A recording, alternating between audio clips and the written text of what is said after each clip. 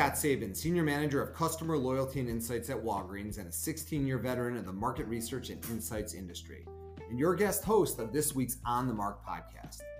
Today I want to take a few minutes talking about gratitude and giving thanks to others.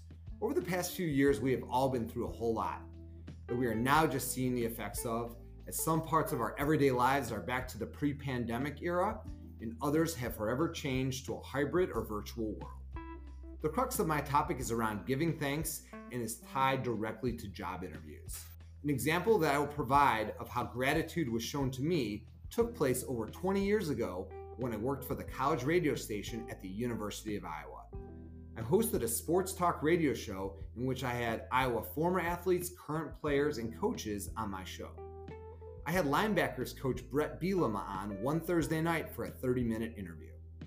I loved the conversation and was so appreciative of his time. Within a week of the interview, I received a letter in my mailbox at the radio station with a signed note from Brett. To summarize the letter, he thanked me for the interview and the chance to be on my show, along with expressing how he thought this was just the start of my broadcasting career. This stuck with me, especially as Brett has risen through the college football ranks and is now the head coach of my rival at the University of Illinois. Especially in this virtual world where interviews are taking place virtually as opposed to in the office, I know some candidates feel less connected to the hiring team.